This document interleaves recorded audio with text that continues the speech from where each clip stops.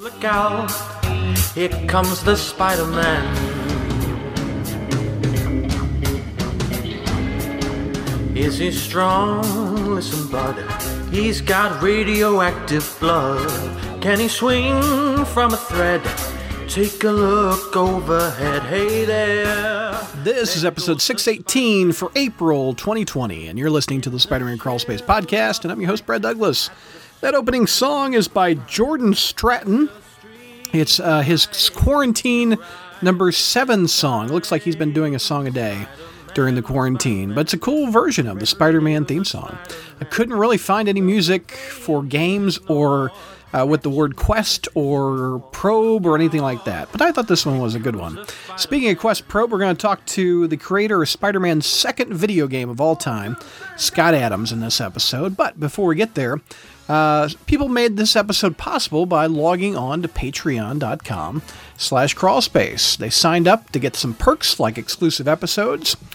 So a public thank you goes out to Robert, JR, Alex, Frazetta Hulk, Joshua, Zach, Mohammed, Laura, Noah, Frederick, Spider-Menace, Walter, Charlotte Spider, Kelly, Vinkman, Sailor Sega, Craig, Andrew, Michael K., Stuart, Ricky, Thomas, Nick, hashtag something good for you, Halfskimo, Patrick, Will, Symbiobro, Dowd, JB, Jay, Scott, Michael 2099, AJ, John, Bob, Datboy, Eric, Curtis, and Donnie. Again, log on to patreon.com/crawlspace. You can get each episode 2 weeks earlier than anybody else. You can also get exclusive podcasts like our Spider Satellite. And since current Spider Satellites aren't coming out, we're combining Spider History and Spider Satellites into one segment, and we're looking at old Spider Satellites. So far, we've got Venom, Lethal Protector number 1 to 6. That's an exclusive Patreon podcast where we review that. Also, Kelly reviewed Spider-Girl from What If 105 up to issue number 6. That's an exclusive podcast only available to Patreon members. One more time, patreon.com/crawlspace. Thanks for your support, everybody. Let's get on with this show. It's a good interview. Hey, Crawlspacers, welcome to an episode I have been wanting to do since I was a 10-year-old kid. This is when I got the Quest Probe games when I was 9 or 10 years old. I wanted to know who would put me through this much torture. And his name is Scott Adams. So welcome, Scott. Thank you very much, Brad. I'm very happy to be here virtually as it is. No doubt.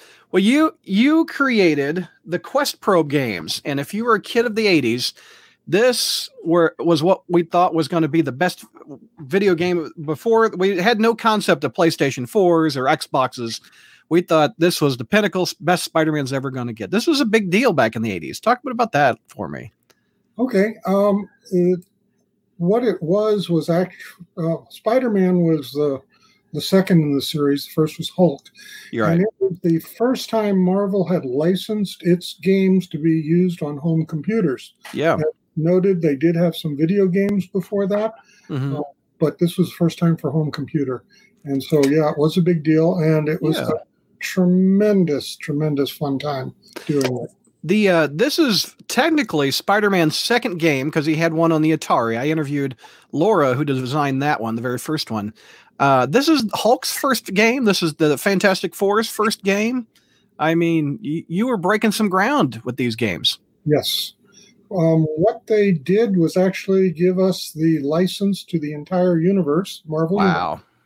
And said we could do whatever we wanted. So I said I was going to start with Hulk. And I remember talking to Joe Calamari and Jim Shooter at the time. Joe was the vice president at Marvel, and Jim Shooter was the editor-in-chief. Right.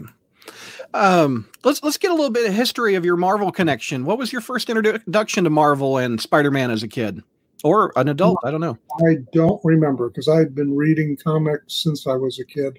I would take my 25 cents in every week and go and see what was available. Yeah. Either a DC or a Marvel.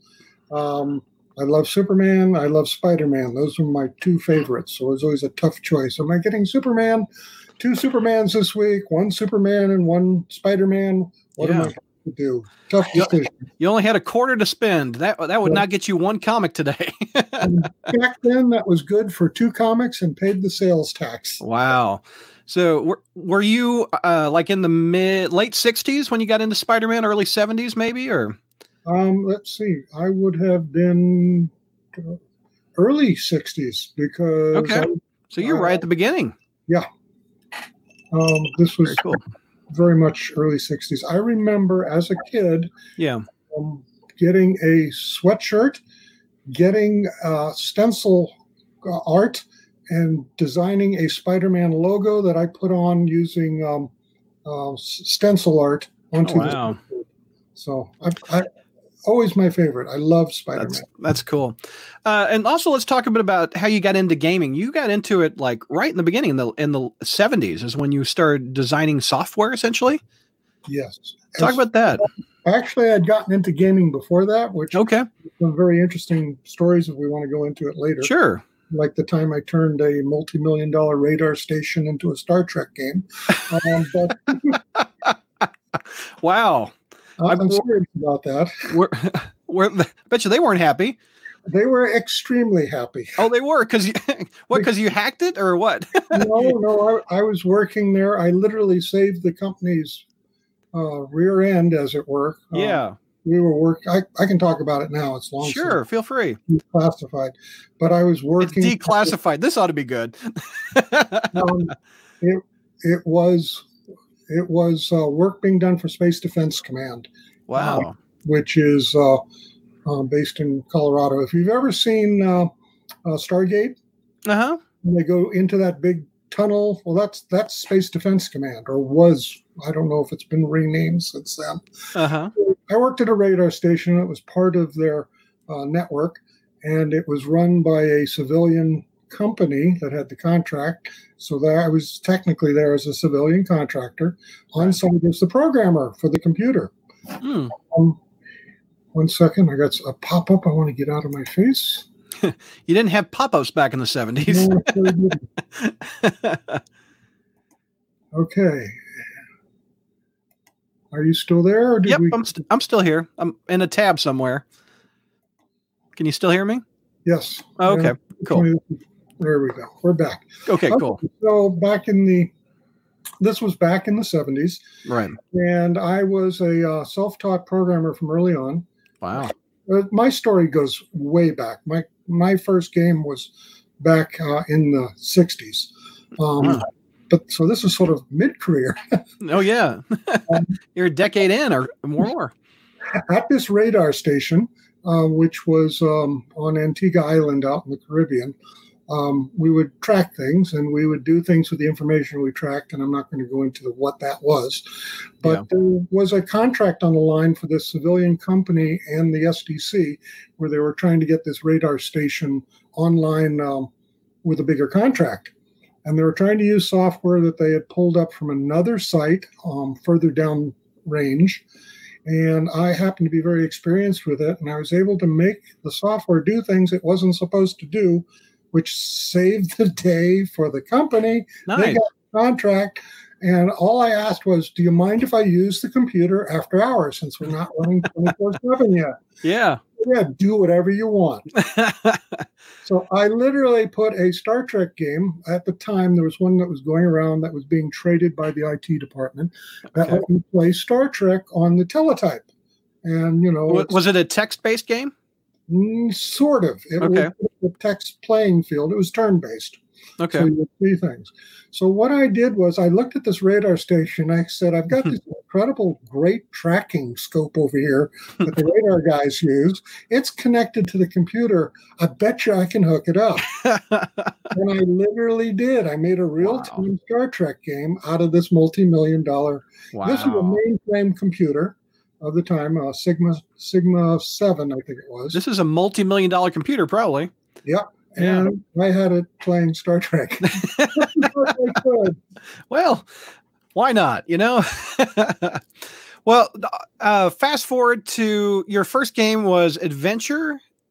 You're talking about my first commercial game. First commercial game. That was the one that predated the Quest Probe, right? Right. And that wasn't even the first commercial one. I had done some other little things that didn't hit off. Adventure Land, is that what it's called? Yes, Adventure Land.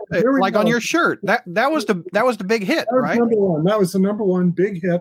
Yeah. That started everything. It started the company, Adventure International. Basically started in a spare bedroom, which then became a spare. Well, actually, yeah, spare bedroom, and it just sort of grew from there into the living room, into a strip mall, and at one point we built a geodesic dome, and it was housed there. Did it look like the one the Hulk was trapped in? Yes, it did. I've been trapped in there before, many a time. Yes. So Adventureland, I haven't played that one. Is that one very similar to Quest Probe, or it's text-based with graphics mixed in? The original game was completely text-based. It was written for TRS-80 Model 1. Okay. 16K of memory, and really the TRS-80 had limited to no graphics. Yeah. So, and it didn't even have upper and lower case. It was all caps. Oh, that's funny. And TRS-80, were those the Radio Shack ones? Yes, it was. Okay, because my grandpa and I had one of those, and we took 3 days to build essentially a screensaver for typing in code of fireworks on the screen. I remember in the 80s. Yep. I think that's the one we had. Then we upgraded to the Commodore 64, which is what I played the Quest Pro games on. Yes. So, yeah. So Adventureland is a hit, and then your name is out there. Did Marvel come to you, or did you go to Marvel, or how did the deal come about? Marvel actually came to us. That's a good thing. Yeah. They called and said that they wanted to have somebody come up and talk to them about the possibility of doing some licensing. So I decided this sounded important. So I was the one. So I went up there and I met Joe Calamari. He was vice president of Marvel at the time. I think he later went on to become president. Really nice guy. He showed me his toy closet. He said, I've been trying to get Marvel stuff licensed out into the industry. And we went into stuffed animals. We went into toys. And literally, he showed me the closet of all the samples people would give. Oh, that's funny. They mentioned they had done a video game. And he said, now we're seriously considering getting into the home computer market.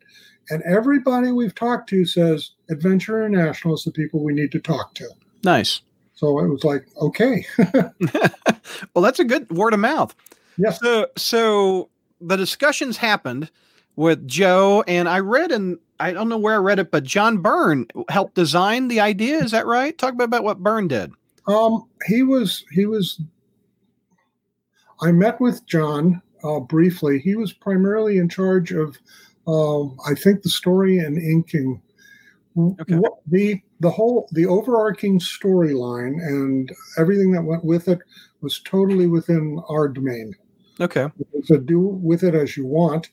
And so I came up with the concept of the series, the name, the characters, everything. So Chief Examiner, that was you? Yeah. Okay. Got it. That was kind of fun too. So when was the meeting? How long did it take to get the concept going? Like the Chief Examiner and going to a portal? I don't remember the timeline. I'm thinking it was on the order of a month or so because I was in the process of doing some other things at the time. Yeah. And I wanted to come up with something that was going to work.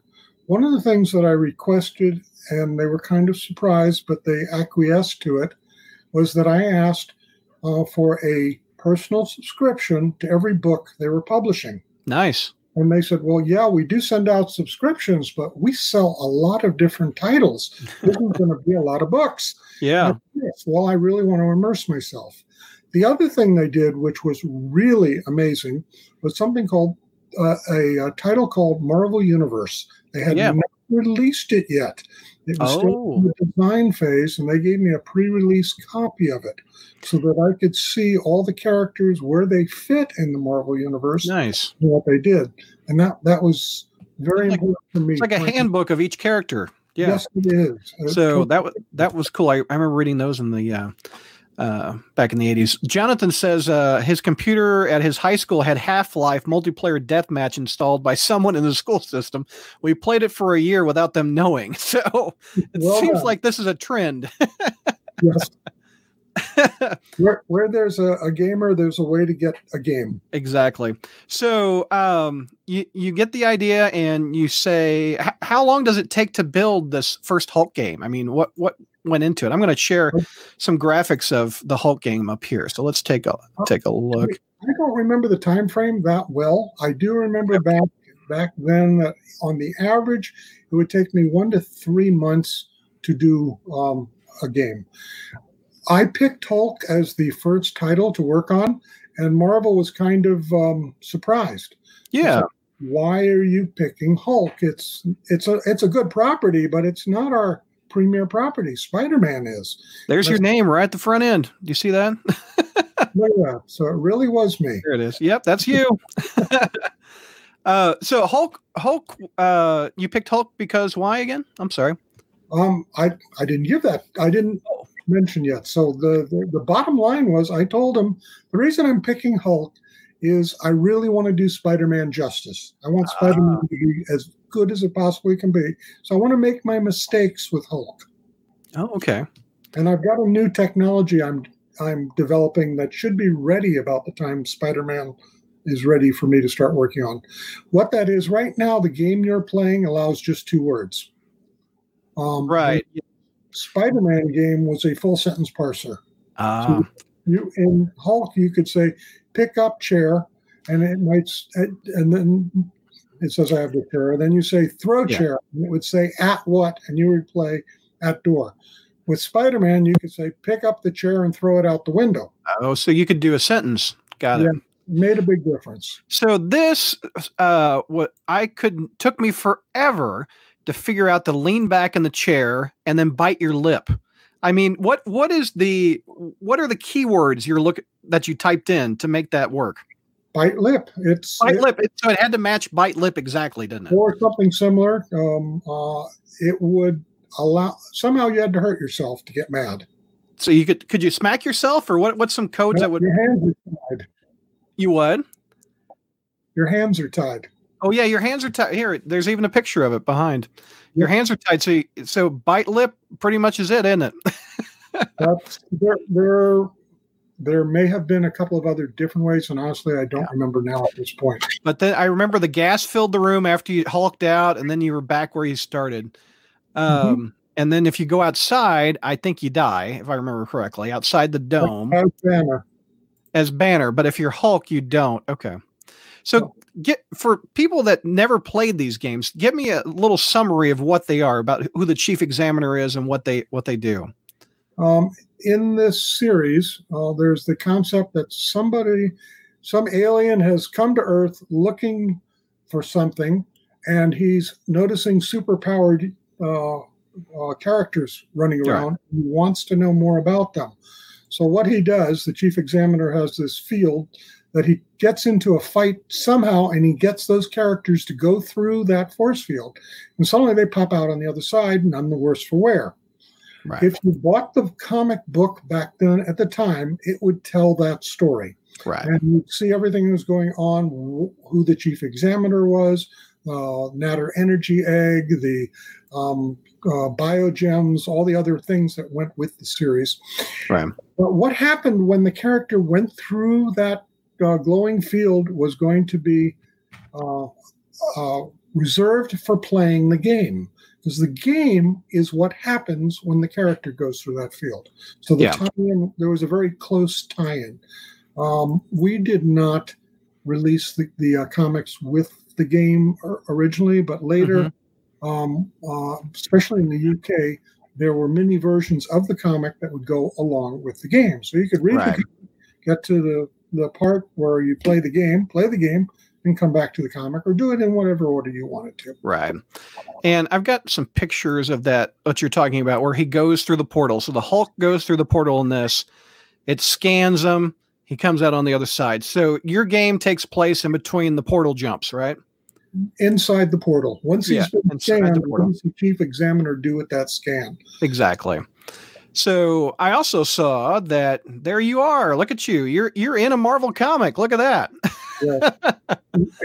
It was a real honor to work with Marvel. Not only did they let me be in the comic and have a byline on it, I did, Yeah. like I said, I did actually write the comics. I didn't do the art. I didn't do the bubbles and everything else, but I Right. wrote everything out. The amazing thing that a fan pointed out to me just a couple of years ago was Uh-huh. I developed a lot of new characters in these comics. And of all the computer games that Marvel has ever done tie-ins for, Mhm. only the ones that we did back then that I had designed actually became canon.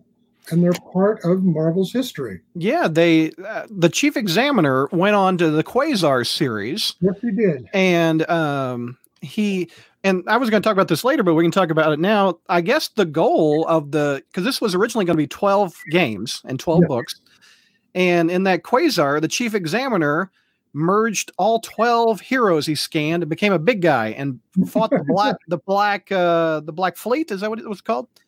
Yeah. The Black Fleet. So he essentially became like a giant transformer. He got 12 different heroes and became one big one. Yep. So was that your original goal when you started to make all the 12 heroes combine? Yeah. The concept was that at the end of each game, you would get a secret code that when you played the final game, you had to have those codes to prove you had played the originals. Okay. So that you could again get in and then play the finale. That actually, Jeff has that question. He says he read that there were passwords that you would get after you won each game. And it said that in the 12th game, you would need to enter all the passwords for a special surprise. What would that surprise have been? Do you know?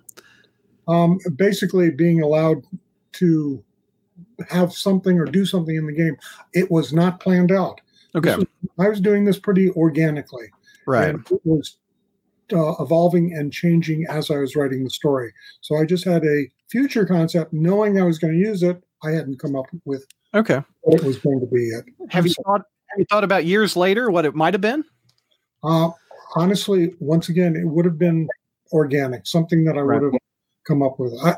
Looking back, I realized God was giving me inspiration on a lot of things, and I just don't know where they were coming from, but I'm sure glad I got to go along for the ride. Jeff also wants to know about the Chief Examiner. What was underneath that helmet? You're looking at it. Oh, it was going to be you? There is actually a picture of the Chief Examiner in the game. And if I saw it. You mean without the helmet or with the helmet? Without the helmet. Was that in the Hulk? Which game was that in? The Chief Examiner's in all of them. Right there at the beginning of... Right there. There you go. There. Oh, there he is. I guess you can kind of see him. Is that what you were talking about? Yep. Okay. There you go. That's what he looks like. I guess that would be you. I'm interviewing the Chief Examiner right now. So in the comics, he was very Mysterio-like. He looked a lot like Mysterio. In fact, in the second issue, you kind of talk about that a little bit. Talk about why he looks so similar to Mysterio. I don't know. That was just, it wasn't like a deliberate plan. It just sort of occurred that way. There should be some pictures there. Here, I got him. There he is. That's the cover where you can see how they look very similar. Somewhere you should have experience with the pictures in. Maybe it's in the book. The Chief Examiner with the goggles. Is it in this second issue here? Should be in Spider-Man. In the Spider-Man. Okay. I don't have the books in front of me right now, so I really can't look it up. But there is his eyes are covered. It's not as much an overall. Actually, if you go take a look on my Facebook page where I announce the event, I put a picture, and it might have that picture in the background behind me. Okay, I will put it up here so you can see it. Okay, so you want me to go to photos? I'm not sure where you're at right now. There's your photos. Yep, there was a Spider-Man one. Check you out there. Yep. That's a suit, my man. Yes, and that hair was real. That what? That was my hair. Oh, I have follicle envy. And look like you're got Hug and Hulk and Spider-Man there at your desk. Yep. That looks awesome. and there was a big marketing push for this. This is probably in one of the computer games magazines. This one was kind of fun, and this one Marvel ran with ads where all their characters are reading about Adventure International. They're reading about Scott Adams, so it was kind of a turnabout. The title at the top, I think, was Scott Adams, the Superhero's Hero. Oh, the Superheroes. There you go. That's nice. And once again, this was being run by Marvel. They put that out together. There also is a picture, if I have it. Where was I? Is it back? Oh, it was something about. It's in one of my tabs. Anyway, it was a big ad that said the Hulk is going soft. I thought that was cool, as in software. Yeah.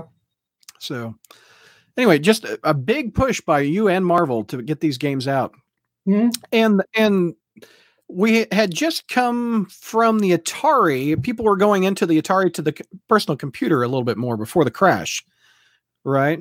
Well, this goes further back. The Atari that the game came out was just the video game. Right. Atari then later came out with a home computer, which is different. The original video game was simply a plug-in cartridge, pixelated type 2D scroller type game. Later Atari came out with a home computer, which this game, the one that I was working on, played on. We played on all the major home computers of that era, which was Apple, Commodore, Atari. We even had, the interesting thing was, we even had versions of the game that were non-graphic oriented, because it's a text game. Right. The graphics are add-ons. So you could play it on your CPM machine if you wanted to, your business machine, and so forth, or your Xidi Sorcerer. What computer had the best graphics, do you think? For the time, the game. At that point, I would say the Atari ST.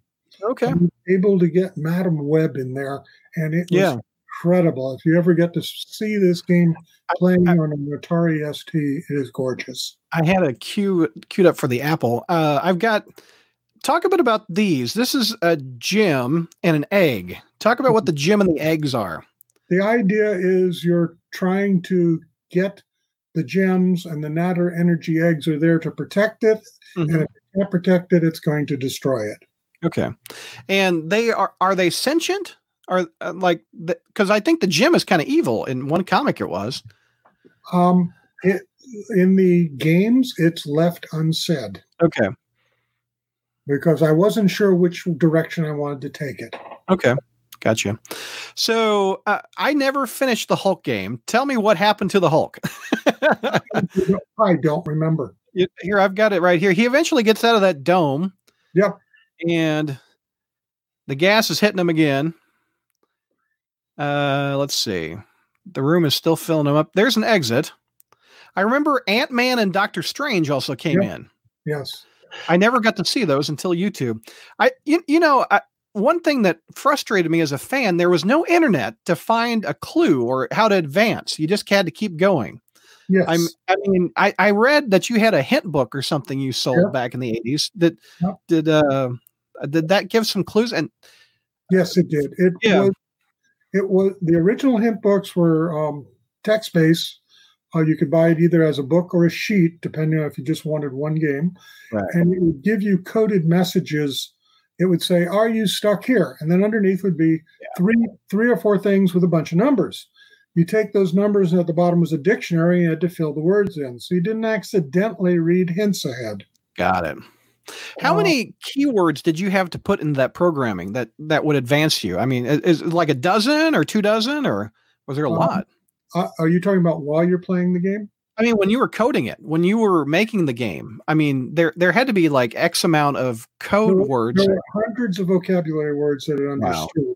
And then it has a system internally that knows how to handle it. Mm-hmm. What I did when I was doing this originally was I literally invented my own language. my own adventure game language. Then I wrote a interpreter compiler that would compile it. First, a compiler that would compile it down to a middle range binary file. Then an interpreter that would understand it. And then I was able to take that interpreter and move it around to all the different machines. If I wanted it on Commodore or on Atari, whatever, I just changed it, or go over to IBM with a totally different processor, rewrite it to IBM, and now I've got the games running there. I have to admit, when I was frustrated, I put some 4-letter words in here. and I always got Hulk doesn't understand how to do blank, or Hulk doesn't understand how to do this. I guess you couldn't put that in at a kid's game to make it advance or something. No. You also, in the back of the comics, you put your address in here. So did you get some cool letters from kids talking about how they were stuck or whatever? Or what did you hear from them? We got a lot of mail, and we also got a lot of phone calls. Oh, yeah. Number in there. I rarely interacted with these. The staff would take care of it. We were a fairly large company by this time. Right. Literally a multi-million-dollar company. Wow. And so we had quite a few people working there. Right. They would bring me forward interesting things that happen and share them. This wasn't Spider-Man, but this one was one that stuck in my mind, and it was in Adventureland. Uh-huh. In that game, there is a bear on a ledge that you have to get past. Okay. And the key to getting past the bear is to scream at it, or yell at it. That would work. You scare it off. Well, the game at the time, to save memory space, and Adventureland was the very first one I wrote, would only look at the first 3 letters of a word. So after it got the first 3 letters, it assumed it knew what you were saying. Okay. So the letter we got from somebody was they've been trying to get past the bear for a very, very long time, and they're getting nowhere. And finally, they typed in "screw bear." And bear is so startled it falls off the ledge. Well, there you go. SCR will get you forward. There you go. Well, so the Hulk one was it a big success? Did it reach all your expectations? It did well, and I knew I could do better. Once again, 2-word, the 2-word phrases were limiting. Yeah. The storyline was a little contrived, and the graphics were static. So moving into Spider-Man, I decided. There you go. There's Spider-Man right here. I've got this YouTube video has the Apple II. Did you like the graphics on the Apple II? I know the DOS one looks not as good as this. No, the DOS used CGA graphics, which was horrible. Apple had very nice graphics. Yeah. So I assume this was inside the Daily Bugle, right? The comic talks about the Daily Bugle. I thought this was the Bugle. I don't know if it's no. Yes, it was. Okay. Yes. So in this one, we've got Dr. Octopus, the Lizard, the Chief Examiner, Madam Web, and the Ringmaster of all heroes. Why the Ringmaster? He's never been in a Spider-Man game before. And Sandman and a number of others. Yeah. I was just basically pulling out ones that I thought would be an interesting nemesis for Spider-Man. Yeah. He's on the ceiling on this screen. You could flip it and he could be on the ceiling because he's crawling walls. Yes. I thought that was cool. You see his hands here. Talk about what it was like to draw or not animate these. I guess what is this? What is this called? Animation? Yeah. No, these are still pictures. If you go to where he opens the elevator door, that was animation. You'll actually see him pull the doors apart. Yep, I saw it. Let me rewind it. Here he comes. There he goes. He opens up the doors like that. Yeah, that's cool. What we did was we did the art in-house, internally, and then Marvel had the final say on it. So we would run the art of the game by them, and they would approve or recommend changes. Right. I noticed J. Jonah Jameson up on the wall here, it looks like. So you must be in Jameson's office. No one puts a picture up of him. You were talking about that Madam Web. That looks pretty. Yes. That one probably took forever to do. If you ran this on the ST, you'd see her spider web glowing and pulsing and doing all sorts of brilliant. Wow. Yeah. She was a really wonderful character to be able to add to this game. No doubt. Because of her. Basically, she was friendly, and she could then be used as a hint machine if you properly queried her. Right.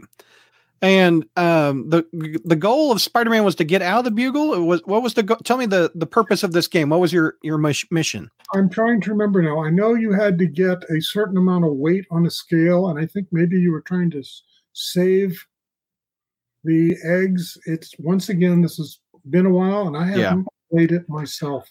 That picture right there was one of the ones I had the most fun with. That's fighting Mysterio, right? Because where it looks like he's outside on the building, he's really not. He's still inside the building. Right. And Mysterio is throwing an illusion at him. Right. And he's confused with the chief examiner looking very similar, etc. Oh, we've got an animation of a web going. Let's take a look at this. I think it's coming up after that. How many hours again did you say this took with you and your team? This was probably 3 months. 3 months, yeah. At least of effort. It may have been because the comics were released every 90 days. So was that the time frame that you guys were looking for? Every 90 days release a game? Yes. Okay. And so that we'd be tying in. Yeah, no doubt. What is he trying to hit here? What is this thing? The fan. It's a fan. Okay. He was trying to stop the fan. Yep. Got it. And he's eventually going to run into his baddies over here. You got Doc Ock and Electro. Yep. So they're typing in, what do you grab Octopus? I've got Octopus. Other arm clings to presses. So he's in the printing press, it looks like, of the Bugle right here. Yep. So we're to use each one against the other. Use their powers to neutralize the other one. Yeah. Michael wants to know, did anything keep Scott from evolving his games from mostly text-based to more graphics-based and less text? The games were always text-orientated because we were shooting to be able to still run on the least common denominator. And that was anybody who could read could play. Yeah. The graphics were fun, but they were always just added on for just extra, as it were. I have gotten mail over the years from blind players who appreciated being able to have text games that they were able to play too. Wow, that's cool. From that point of view, it was kind of neat. No doubt. And this is kind of a lost art. I mean, everybody is button punching these days, aren't they? Yeah, instead of typewriter or typing. Yeah, Twitch games are popular, but interactive fiction, text adventures, still are going strong. There are still a lot of people that still enjoy critical thinking games. Right. So basically, when you get down to it, it's a puzzle game. It's a critical thinking game. Right. You're planning and thinking, and you're understanding your environment and trying to overcome problems by using. I found Hydro Man. Here's Hydro Man. Yeah. I'm trying to find Ringmaster in this video game, in the video on YouTube also. I think he was in Fantastic Four. I'm not sure that he was in here, but I did see that at the beginning. It said he was. So yeah. So you don't let's see. I do know he's in Fantastic Four. I saw the screen last night when I was researching. Yeah. But is this your favorite of the three you put out, the Spider-Man one? Each one was my favorite when I did it. It's like your children, isn't it? And what did you like about this one? You said the full sentences is better than Hulk. Yeah, the full sentences were extremely handy. The ability to have so many different characters in here that you got to interact with, all the different villains and different ways to have to think your way through them. I love the Mysterio puzzle. I had a lot of fun with that one. Right. I think that was kind of unique. Right. So these were all highlights of it. And plus being able to do a little bit of animation when doing the graphics was kind of fun too. Right. So I was writing a Spider-Man game. Come on, what's not to love? Exactly. There's a nice picture of Jay Jonah right there. Well said.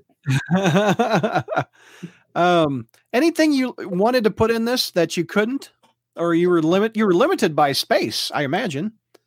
Data space. I I do not remember coming away with any qualms about what was in it. I think it was just right the way it was. No doubt. We got Adam says yes, Ringmaster was in this. Borovok wants to know what are some recent popular text-based games that you like. Oh, brother. Okay, now I am drawing a blank because I was just starting one. Borak is a game on Steam. Okay. Done by an indie company that I can definitely give a shout out to.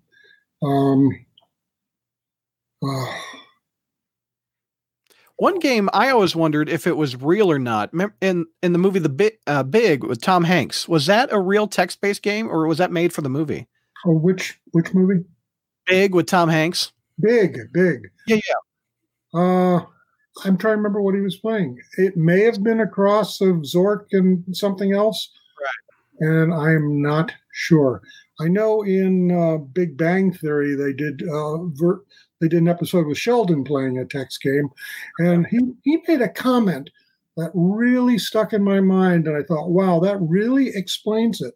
He said, I'm playing this game, and it's running on the most extreme, expensive graphics processor that has ever been invented, the human mind. Wow. And that's basically it, because when you're playing a text game, you're providing the graphics. Right.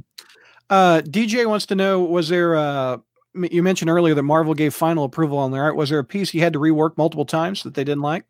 I don't know if it was multiple times because I wasn't doing that. I had an art guy that was doing the work, and he would send it in and make changes. So I really wasn't tracking how much rework I was doing. Yeah. Eddie wants to know, was Marvel the only brand tie-in with your adventure games? Did you have any other brands or pop culture that you had attention for potential crossover to gaming? Yes, we did. Buckaroo Banzai. Oh, wow. There you go. Heard of that little flick. This is another case of they coming to us. They did. They came to us just like Marvel and said, we are going to be making a cult classic movie. And everybody says if we want it on home computers, you're the one to do it. The interesting thing was the movie bombed at the box office, but now, 30 years later, it's the cult classic that they wanted it to be back then. But we did the Buckaroo Banzai tie-in.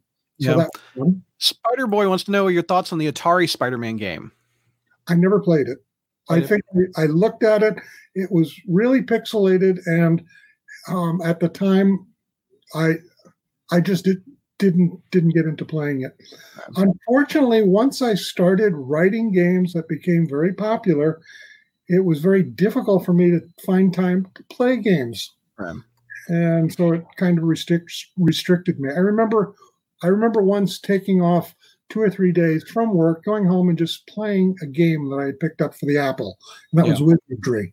And that I loved that. That was a lot of fun. That was a look ahead of what the RPGs of the future were going to be like. So I found some more pictures here. I'll pull it up of inside the comic of the egg and the gem that Biogem and Natter Energy Egg. There you go. And why I called it that, I have no idea. You picked it up out of the ether. There you go. There's Crust Probe. That was a where's the name Crust Probe come from? I have to say it was inspired by God because I have no idea how I came up with that. Yeah, but anytime Spider-Man, he sensed evil. I won't help it. I won't, and then it explodes. Talk about why it explodes. That is the Natter Energy. That is the Natter Energy gem that is protecting the Biogem. Okay. It is. It's either going to. You're either going to get it or it's going to destroy it. Okay.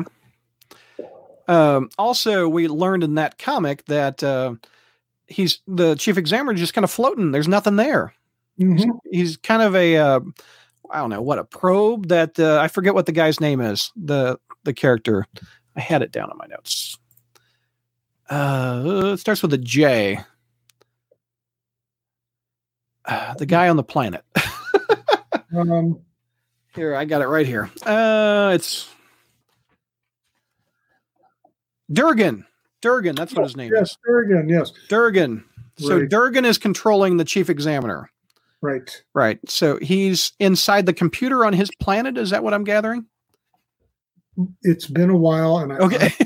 remember the sequence there. Right. And there was actually a point at one time that I was going to name my son Durgan. Oh, well, there you go. So here's a couple pictures of there. And like we were talking about, you wrote the answers to all these questions that kids wrote into you on the letters pages. There was a letters page, yes. Yeah. So how did the Spider-Man game do? Did it do better than the Hulk, or? It did very well. Okay. It was indeed one of their best known properties. So I Yeah. do not remember the sales figures, and so I really can't help with that. But it did so well that you did a third game. Yes. So let's talk about that one a little bit. I'll pull it up right now. There we go. So you did the Fantastic 2. You didn't do the whole 4. You did. You And did. it was time constraint and technology constraint, because every adventure game that I've ever written, every time I write a new game, I try to do something I've never done in any game before that. Okay. Spider-Man was pretty obvious, the new technology breakthrough with the parsing of the sentences and animation and all that good stuff. But going into Fantastic Four, what I did was, this was the first time to have two characters that you were controlling to complete the adventure. Right. Okay. Back and forth, and it was your choice which one you were controlling when, and you had to get them both working together to solve the game. So this one I never played because I never could find it. But you could switch between the Thing and the Human Torch, right? But there they are. I wonder how you switched to them? Do you just say go Thing or something, or I don't remember. Well, it's as simple as switch. Switch. Okay. I don't remember now. So what was the mission of this one? Talk about the mission of this game. Remember, you're trying to rescue Hulk's the Thing's girlfriend. Oh, okay, got it. Alicia. Alicia, thank you. Yeah. Yeah. And I think it's Ringmaster that has her. Mm-hmm. Yeah, if I could pull up. With a tar pit. Uh-huh. With being trapped and the characters having to split up, and it goes from there. Gotcha. I notice there's a dome again in this one. Okay. Those elusive domes that I kept getting stuck in the 80s. So here, I'll try to. There's the Thing. Talk about this one. Oh, that looks like the Blob. It is. Yeah, and then the Doom, is that Doom's castle? Uh-huh. I think. Oh, here comes the Ring. Yep. We must be close to the Ringmaster. If I can find him. This solution, you had to shoot Thing through it from a cannon from Ringmaster, like the man in the cannon shots. Right. And you had to get the Blob out of the way because, as you know, the Blob's immovable. Right. Oh, yeah, there you go. You must have gotten that from those Marvel and Universe. All the titles I was reading. I was reading at least 30 books a month. There you go. There's the Thing. You finally got through. Talk about what was different about this one as opposed to the other one. You said you could switch characters. Can you do more text than the Spider-Man one? It was the same. It was still the sentence processor. Here you can see taking advantage of multi-frame pictures. Right. There's the Thing looking. Let's see. And so I guess it would just be too much to have 4 characters juggling. Yes. So I think I read that you wanted to make a future game with the Invisible Woman and Mr. Fantastic. Yes. So the number 4 in the series was X-Men, and actually did get it started and had a major section of it done. You do a web search, you can actually find a review of that partial game. Oh, There you go. There's oh,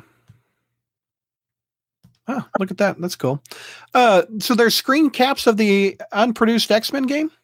Yep. Oh, I did not know that. Let me do a search for that. Somebody was interested in it, so I gave them the game as it was at the time that stopped work on it. Write a review. Don't know if I can find it easily. I don't have it.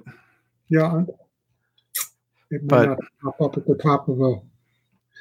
Anyway, that was cool. Oh, here's some... pull this up.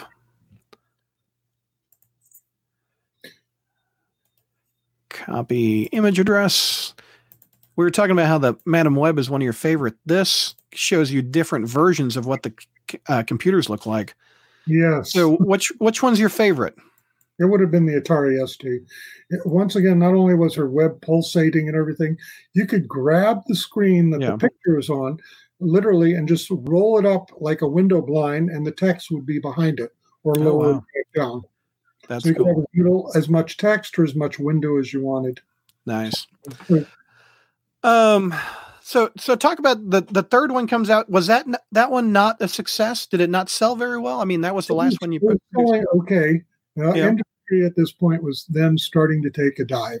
Right. And this was during the crash of the technology, primarily because too many people were trying to get into it and not enough consumers for all the different platforms and software that was becoming available. Wow. So, and the company went bankrupt because of that. Talk about that. Was it just... Well, there was more to it than that. One of the things was along the way, we had a relationship with Commodore where when they came out with their pet computer, it was a nice start, and they realized, hey, this is taking off, and they came up with the idea of the VIC-20. Yeah. And that was a really inexpensive computer that they wanted to get out to get into the marketplace. But they needed titles because the game had a limited amount of memory. It had something like 6K of memory in it. It was very little graphics. The text display wasn't very good. So it really wasn't a very powerful machine, but they needed something to highlight it. Yeah. And again, this was a case of they approached us and said they wanted to put the adventure games on it. And I said, well, that's kind of impossible. You don't even have enough memory in the machine. You know, 16K, you got 5.6. And they said, well, what if we put it on a cartridge? And I went, oh, interesting. Okay, how big are your cartridges? And I think they had a 12K cartridge at the time. Oh. It was enough so that the game could be put totally in the cartridge, and the memory could be used for the scratch pad as it's running. Mm-hmm. There was no graphics, so it was like, yeah, let's give it a try. So the first 5 titles of my classic series were then put as cartridge games onto the Commodore. We had a great run with them, made a lot of money. Yeah. Things changed. Down the road, the founder of Commodore decided that he wanted to make even more money. He heard about the Marvel license that we were doing. He convinced both us and Marvel that we were too small for this IP and that really they should be the publisher. Oh. You're writing it, and they would publish it not only for their computers, but all the other computers. And so both Marvel and us agreed with a lot of caveats and things in the contract to make sure they performed. Commodore did not perform, and they had to pay 10 cents on the dollar basically of what they promised to do. That was a considerable financial shock to the company. Yeah. Because we were given over the publishing rights to our number one seller, and we're now getting back just a pittance of what we were expecting. Yeah. Well, that didn't help at all. No. The so Commodore wanted to produce these games, and you would write them. Is that what they wanted? Right. We would continue creating them, but they would have the rights to do all the publications. Oh, I see. In other words, this pre-internet time, if you wanted a game, you had to physically buy the disc or the tape. So the fourth game, which I'm assuming, and they released it as a comic years later, it was going to be X-Men, right? Yes. Okay. So Jeff says he played a draft of the X-Men game. It was a maze, and you played as Magneto. Were there graphics made for the different X-Men? There was going to be, yes. Okay. Do you know what X-Men is? It the ones we're seeing now would have been? It probably had to have been Wolverine. He had to have been one of them. Honestly, now I don't remember because I think you start with Nightcrawler. I remember he was definitely in there. Mm-hmm. I'm sure I was going to be using some of the major characters, but Storm and Rogue. I am sorry, drawing a blank. Okay. Jeff wants to know the other characters too. It's almost a sure thing Wolverine would have been in there. So, yeah. Do you know what the mission of this one was? What you had to get through this maze, and then basically the plan was as you drew the maze out and solved it, it was going to be spelling something. And the solution was you had to type in what it was that you just went through to prove that you've actually played it and mapped it out. Right. So it had a phrase that it was doing. So and the other unique thing about this game was you were controlling only one character, but your one character had a team. You were collecting these X-Men that you could tell to do things for you. Oh, yeah. With that fourth game, you would have had a lot more than the Thing and the Human Torch. You would have been messing with more characters, I imagine. Right. But instead of actually playing the character, you would simply be giving them commands, sort of. Right. Jonathan says, 12K memory, wow. My Word documents have more memory than that. Emails do. Wow. That's funny. Before we wrap up tonight, I also want to talk about what I'm currently doing, too. No doubt. Michael actually wants to know, what are you doing these days? There's a perfect segue. So let's talk about what you're up to these days. Okay. For starters, my wife and I have founded a little studio. Can you see the sign behind us back there? I will full screen you. There you are. Okay. This is, go the other way. There we go. This is Clopas. Let me just move the camera just a little bit. Okay. Sort of rolled down there. We've done one title that's already out there. It's called Escape the Bloomer, and it's based on the Redwall series of books. Some people know Redwall intimately, and others have never heard of it. New York Times bestseller list for young adult books.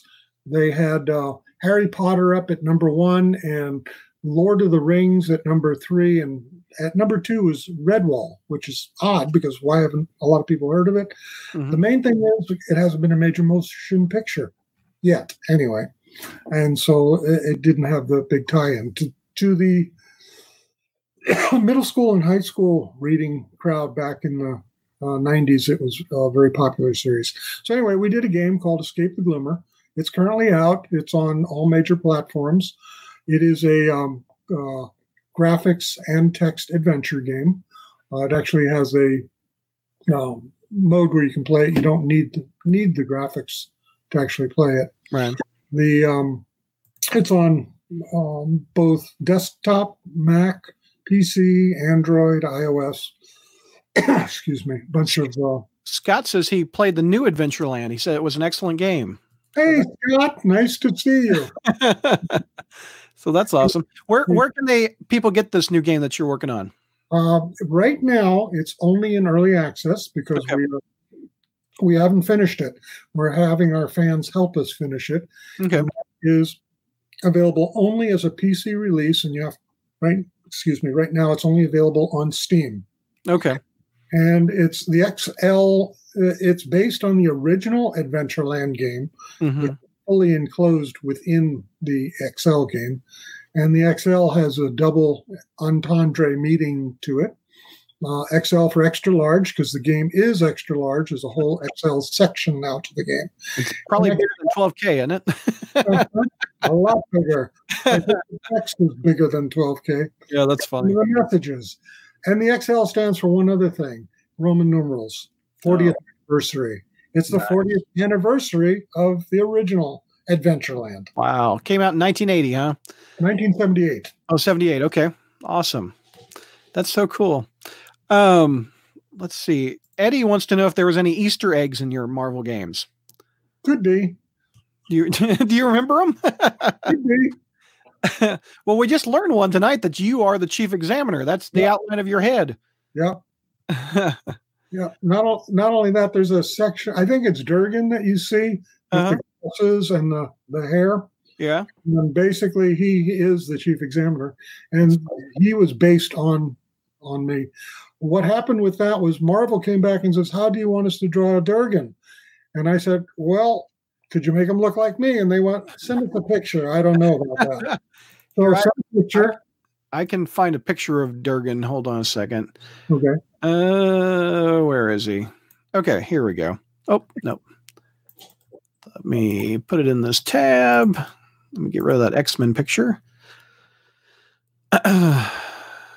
If it will blow up. I think the Hulk issue has a bigger tight shot of Durgan. Let me take a look there. Okay, let's see. Does that look like you? Oh, yeah. And basically they said, when I sent him the picture, Marvel wrote back and said, "Well, we gave it to our artists, and they said, yeah, you look evil enough. We can use it." Well, I always thought that the giant head looked like the Mysterio fishbowl. Maybe I always thought Durgan was underneath the chief examiner's thing. He was remote controlling. Right. There really wasn't anything underneath as Spider-Man saw. Borvac says Escape the Gloomer is on Xbox One and PS4 as well. I don't think so. That would be the Scout. Redwall. There's a Redwall game also by Soma. They're our publisher. They own the IP from Random House Penguin, and we did the work for them. And that would be their series called The Scout, which is excellent and a lot of fun. So that's probably what he's referring to. If you enjoyed playing The Scout, Borvac, take a look at Escape the Gloomer. Once again, though, you'll have to play on a different platform. If you've got an Android or iOS phone, you can play it on that, or you can do it on Steam on PC or Mac. Jeff wants to know what the Maze would have spelled in X-Men because he'd never heard that story before. It's in the review. So your mission, should you choose to accept it, is find that review and see what happens. Here you go. There, interesting thing I found. Here, I'll pull it up. This website, giantbomb.com, has so many different pictures of ways it was produced. You produced the game out on cassettes, it looks like. Yes. You had, what were they, 5 3/4 inch floppies? That's what I had. Yep. And you released it on IBM, the Atari, and this one also has. You had 3 1/4 discs too. Yep, for PC. For this one says Atari ST. Oh, look at that. The ST was also. Yeah. So this is the way I bought it right here in the Load and Go software. Mm-hmm. There weren't any instructions in those Load and Goes. That if you bought it in the bigger box, there was instructions, but this was literally, as they say, load and go. So let's see. And this gives you a sample of what the different artwork looks like. Of Spider-Man. Like, look at that one. That one looks, there's Sandman. Look at that. Yep. And for instance, the Lizard does not look as good as we previously saw Lizard. Could be, might have been Spectrum. Yeah, ZX Spectrum screenshots. Exactly. Yeah, that one looks like Spectrum. Yeah. And that's a UK computer that was very popular for its time. And it got computer into the hands of people that would not have been able to otherwise afford one. It was a very inexpensive for its time machine with great capabilities. And still a big fandom for it. People are still writing new stuff for this Becky. So you've had 30 years to think on it. Who else would have been Marvel characters you would have liked to use for all 12 parts? Oh, probably Doctor Strange. He would definitely have gotten some good love there. Yeah. A lot of possibilities. Finish off Fantastic Four, though I might have done them each individually. I don't know. Just because their powers would lend themselves to something fairly unique. Yeah. And I was reading, someone suggested Daredevil would have been a cool version. That would have been very text. Yes, it would have, especially with his enhanced senses and being blind. Yeah. Just that would have been an awesome possibility, and it probably would have happened too. Trying to think what other characters in the mid 80s were popular. You got Iron Man. You could have done Iron Man. Oh yes, how did I forget Iron Man? Iron Man, very technical. Yeah. He was next to Spider-Man. He was my number 2 crush as a character. That's who I wanted to be. I was either Spider-Man or I was Iron Man. So Iron Man, Doctor Strange, Spider-Man, Hulk, X-Men. We're up to 5. Mm-hmm. The 2 Fantastics would have been another 7. Yeah. I'm not sure going forward. It like I said, doing it organically as the inspiration struck. It would have driven you nuts to do an Avengers. You would have had multiple characters in there if you did an Avengers book. Yeah, that would have been it would have been a possibility. Back then, I'm trying to remember if Avengers were as big. Thor was. Yeah, you could have split it up and done Thor and Captain America, and Iron Man. That could have got you some. I probably would have done with Cap and Iron Man and possibly Thor. Yeah. That would be my best guess. That's cool. So do you look back at these games very fondly? Is this some of your sure. stuff? I mean, we're still talking about it. I feel so blessed and honored that God allowed me to do this. Yeah. How many people can say they got to write their favorite character for Marvel? Yeah. And then not only get to do it, but I was the first one to do it, and it was well received, and I'm proud of it. It was a good work. God used me to make a game that brought a lot of people a lot of joy. Yeah. And I really love that part. I'm still getting mail. It's crazy. 30 and by the way, anybody later. Listening to this, I enjoy talking, not necessarily talking, but exchanging emails and stuff with folks that enjoy my classic games. I'm right now, I'm still around. So if you want to say hello, feel free. Yeah. And, I played a lot of video games in 30, 40 years. And this one, I've forgotten a lot of them that I've played. I've never forgotten this one because I was so stumped as a kid trying to advance to it. No. I mean, I was biting my lip. I was getting gassed. I was stuck in a dome. I was stuck. Making you think, wasn't it? Yeah. I mean, I was constantly trying to advance in this game. But did you get letters of frustration from people that they could not get past? Yeah, that's why the original hint sheets were developed. Yeah, because people kept calling or writing and saying, "I'm stuck. What do I do?" And like you said, no internet, so there was no way to find out. What I also found out was it was a great party game. Kids would get together and play it as a group. Yeah. Because then they'd feed off each other's imagination on things to try and things to do. Right. Because of that, we recommend if people are playing Escape the Gloomer or Adventureland XL, play it in a group. Play it with a child. Play it with a friend. Yeah. Play it together. And we were talking about the different looks of it, and I think you said this is your least favorite, so I can pull it up. This is the DOS version. Look how ugly that looks nowadays. This is called CGA color. You've got a palette of 4 colors. You got 4 colors on that thing, huh? You are seeing all the colors I could do on that palette. Oh, man. Oh, yeah, here's the animation. He's still opening that door. Yeah. Man. I can't find that version that you like. I don't think anybody made a YouTube video of it. Oh, that's a shame. But it was not as widespread a machine. Yeah. But it was a lot of fun working with it. Right. That's pretty much all I had. We'll take a few questions before we wrap it up. If you would like to ask Scott a question, I will put it up on the screen and he'll answer it for you. Let's see. Did I miss anybody? Spider Boy wants to know, did Spider-Man kill? I think if you typed it in, he didn't. But my games primarily were nonviolent in that you weren't going around killing things, trying to find solutions without killing. So, no, not in my games. If I remember correctly, the Hulk died. If you hit Hulk die, I see a giant staircase, if I remember correctly. Mm-hmm. Yeah, your character could die. Yeah. So that was X amount of lives.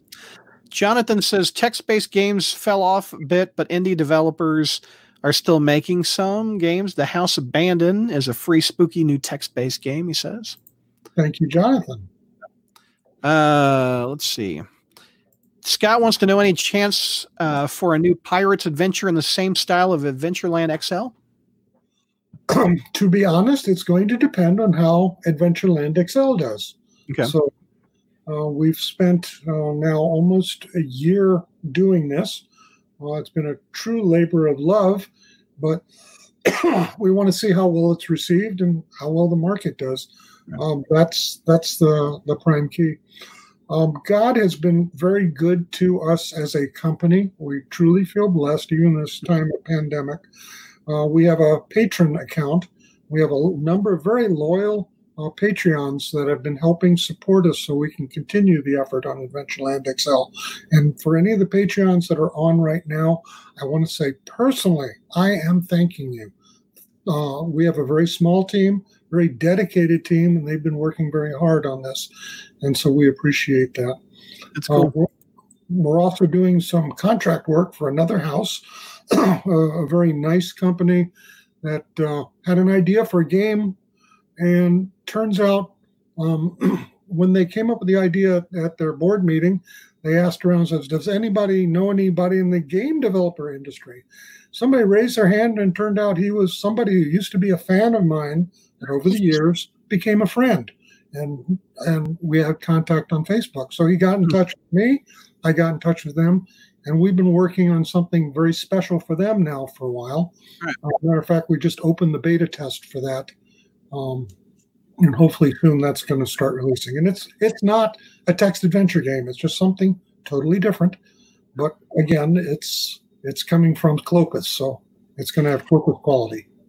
Adam says, when you try to smash something, it says Spider-Man is no vandal. I do remember that. Hulk is no vandal, too, if you try to have Hulk smash. Yes. Do you remember that part? Part of it was also because just to get the thing to fit in the game, it had to feel like a sandbox, but it had to be on rails at the same time. So it had to restrict what could be done. Otherwise, the amount of text trees would just grow exponentially. So, Flo wants to know, do you remember the Civilization game? Yes, Sid Meier. I don't remember that one. Yeah. Sid Meier went on to do many, many other versions of Civilization. It was a very, very popular franchise. It's a thinking building game. Adam says the better the graphics, the longer the load time on our Commodore 64. Yeah, I remember that.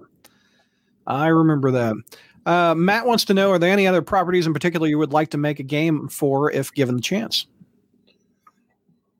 I honestly don't know. That's not something I really think about. It seems like whenever it's time to do something, God opens a door and something comes in. It's not something that literally that I've ever gone out to search for. They come to you. It comes to you. I'll be honest. A year ago, we had wrapped up Escape the Gloomer, put it out on the market, and we were at the point where we were starting to do Adventureland, but our funding had dried up because we had put everything in doing Escape the Gloomer, and we were at the point where we were going to be closing because we had no work and nothing to do, didn't know where we were going. And literally, I went to prayer and fasting on it, and God opened this door with this other company for this project we've been working on for them, and also opened the door for the patrons to come in and help us. So I don't know what God has in mind for Clopas, and whether I'm even a part of it going forward, I don't know. But I do know I have a very talented team here that I greatly appreciate, and I know God's going to be using them mightily for something. So where we're going, don't know, but hang on. It's going to be a fun ride. I hope everybody joins. Jonathan says, I found the Steamworks page for your Adventureland XL. I'm going to give it a try. I hope the retro game community can help. Oh, thank you, Jonathan. I appreciate that. Please put the word out. the game right now for Adventureland XL, since it's in early access, has an ET phone home mode. Basically, as you play the game, it sends the save games and the trace files back to us, and we analyze them. And we are really trying to polish the game, fix the game, and make the game the best it possibly can.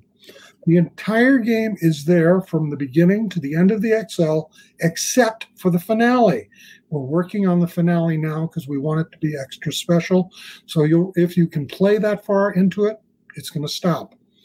Another thing to be aware of on Adventureland XL, we have something called S mode in the game. It starts at any time you can say, please give me a hint. And you're going to get some suggestions, just like the old hint book, except it's built into the game. The S mode system is totally in for the base game. When you get into the XL section, you're going to be more on your own because we're still building that in. There are some puzzles in the XL section I'm very proud of. I don't want to telegraph what they are, but I think you're going to have a lot of fun with them. So play the game, write us, let us know how you're doing. Adam says, I used to play a Spidey game with my dad on the Commodore 64. The loading times were insane. Sorry about that. Unfortunately, the technology of the day, it wasn't much we could do about it. But I hope it was worth the wait. Yeah, no doubt. Matt wants to know, was Adventureland a precursor of the Pitfall game for the Atari 2600 by chance? I also remember Mona Zumba Revenge on the type format that I also remember. I honestly don't know. Okay. I'm going to mention something that really has blown me away.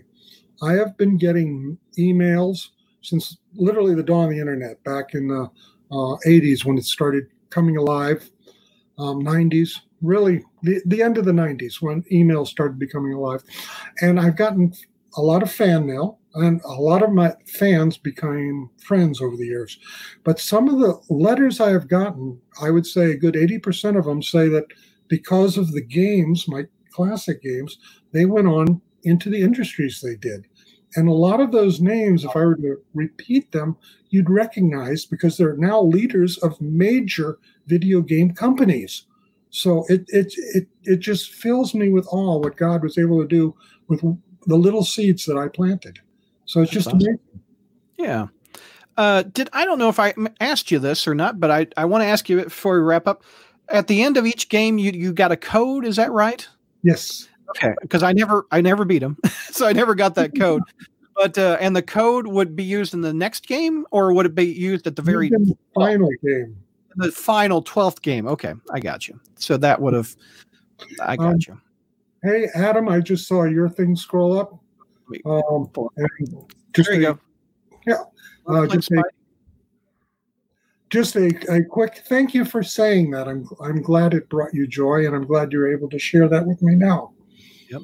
Michael wants to know where we can send Scott fan emails. If you guys would like to write to me, you can go to clopus.net, and there's contact info there.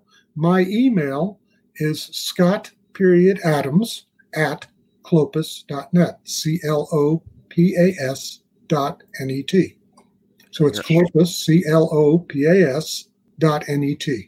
Let me pull up your website. There you go. Right there. There we go.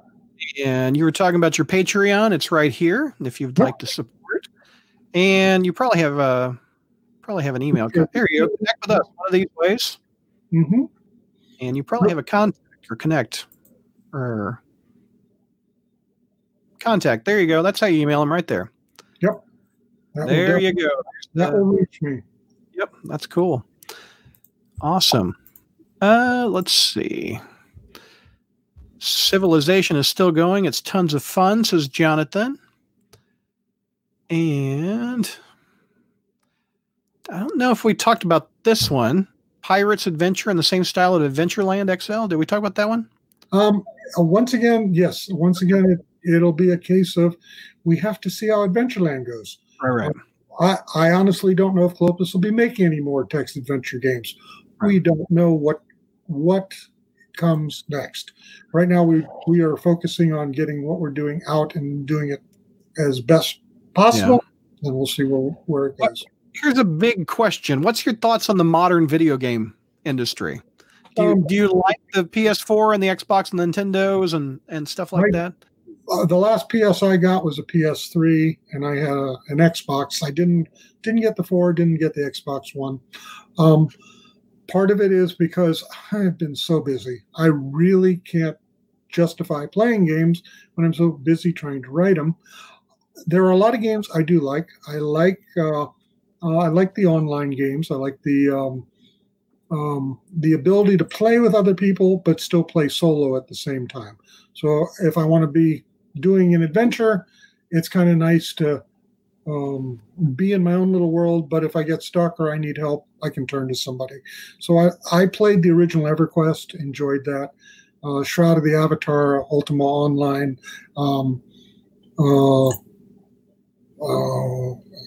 Guild Wars 2. These are all things that are a lot of fun.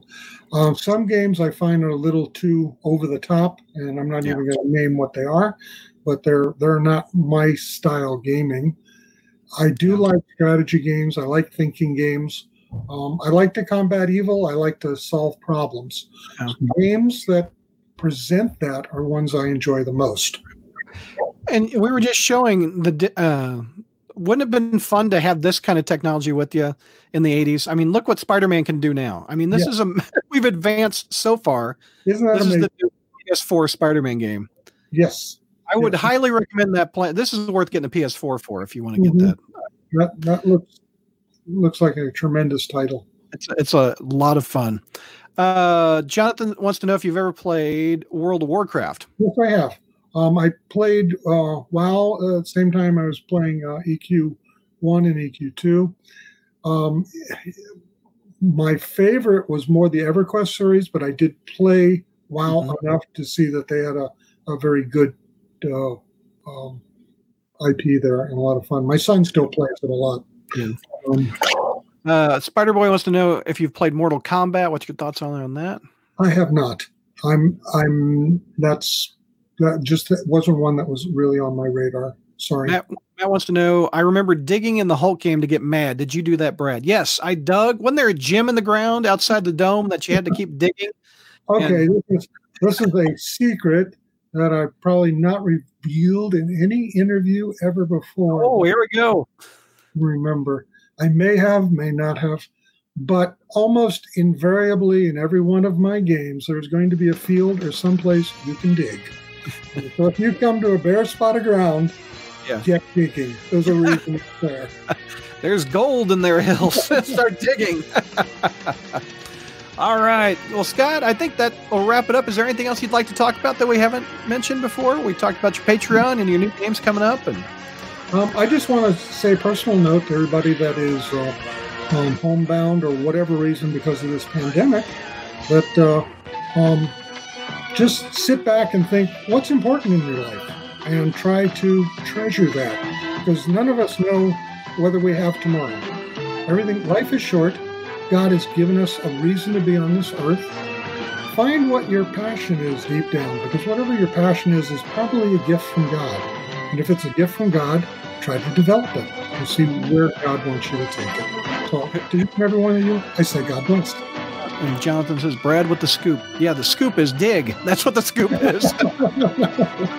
Eddie says, thank you, sir. My pleasure. So, all right, everybody, thank you for watching. This has been fun. It's been 30 years in the making talking to you, Scott. I've been wanting to talk to you ever since I put that in my Commodore 64. I'm like, who did this to me? And this is amazing, Brad, that we could do this. And thank you so much for having me as a guest. I feel honored that you reached out to me. Oh, no problem. I'm honored you talked to me, so thank you, sir. Well, that's a wrap on that episode. I hope you liked it. One more time before we wrap it all up, I want to remind you about patreon.com/crawlspace. Log on there to get exclusive thank you content, which one of them is the Spire Satellites, where we review all the books that aren't amazing on that episode. That's a thank you to people that help support this podcast and our website each and every month through Patreon. There's also several other podcasts that are up there that are fun to listen to that I think you'll get a kick out of. But again, it's patreon.com/crawlspace for exclusive content and also support things you like this podcast. Thanks for listening, everybody.